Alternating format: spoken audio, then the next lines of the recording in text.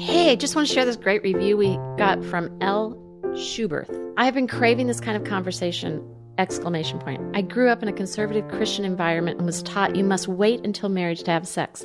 As a 30-year-old woman who still considers herself a Christian, but isn't married and doesn't believe it's a sin, quote unquote, to have sex before marriage, although I still haven't had intercourse yet, this conversation is important.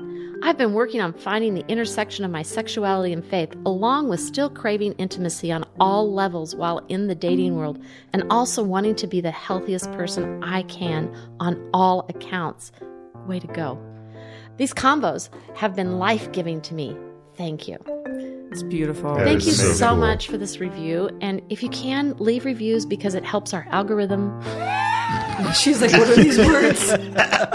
She looked at Luke and said, algorithm. You can't handle it. She's got the praying hands up. Yeah, that's perfect. That's good. So we're going to cut right there. Okay.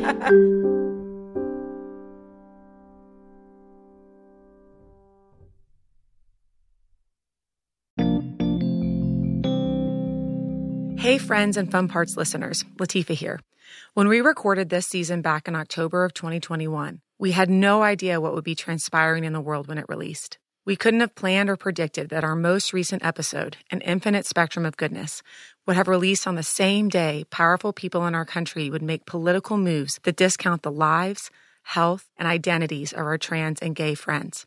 As a team, we want to state unequivocally that we believe each of you in all your wholeness with all your nuance of your identity, gender, sexuality, your you-ness is good, right, and a reflection of divine creativity. You are good and deserve to be celebrated. We don't want to move on too quickly from the conversation we started in the last episode. So, rather than move forward with our last few episodes of the season, we wanted to pause here and make sure everyone has time to listen, re-listen, share, and reflect on the divine creative goodness within you and others. We'll be back in 2 weeks with new episodes. See you then.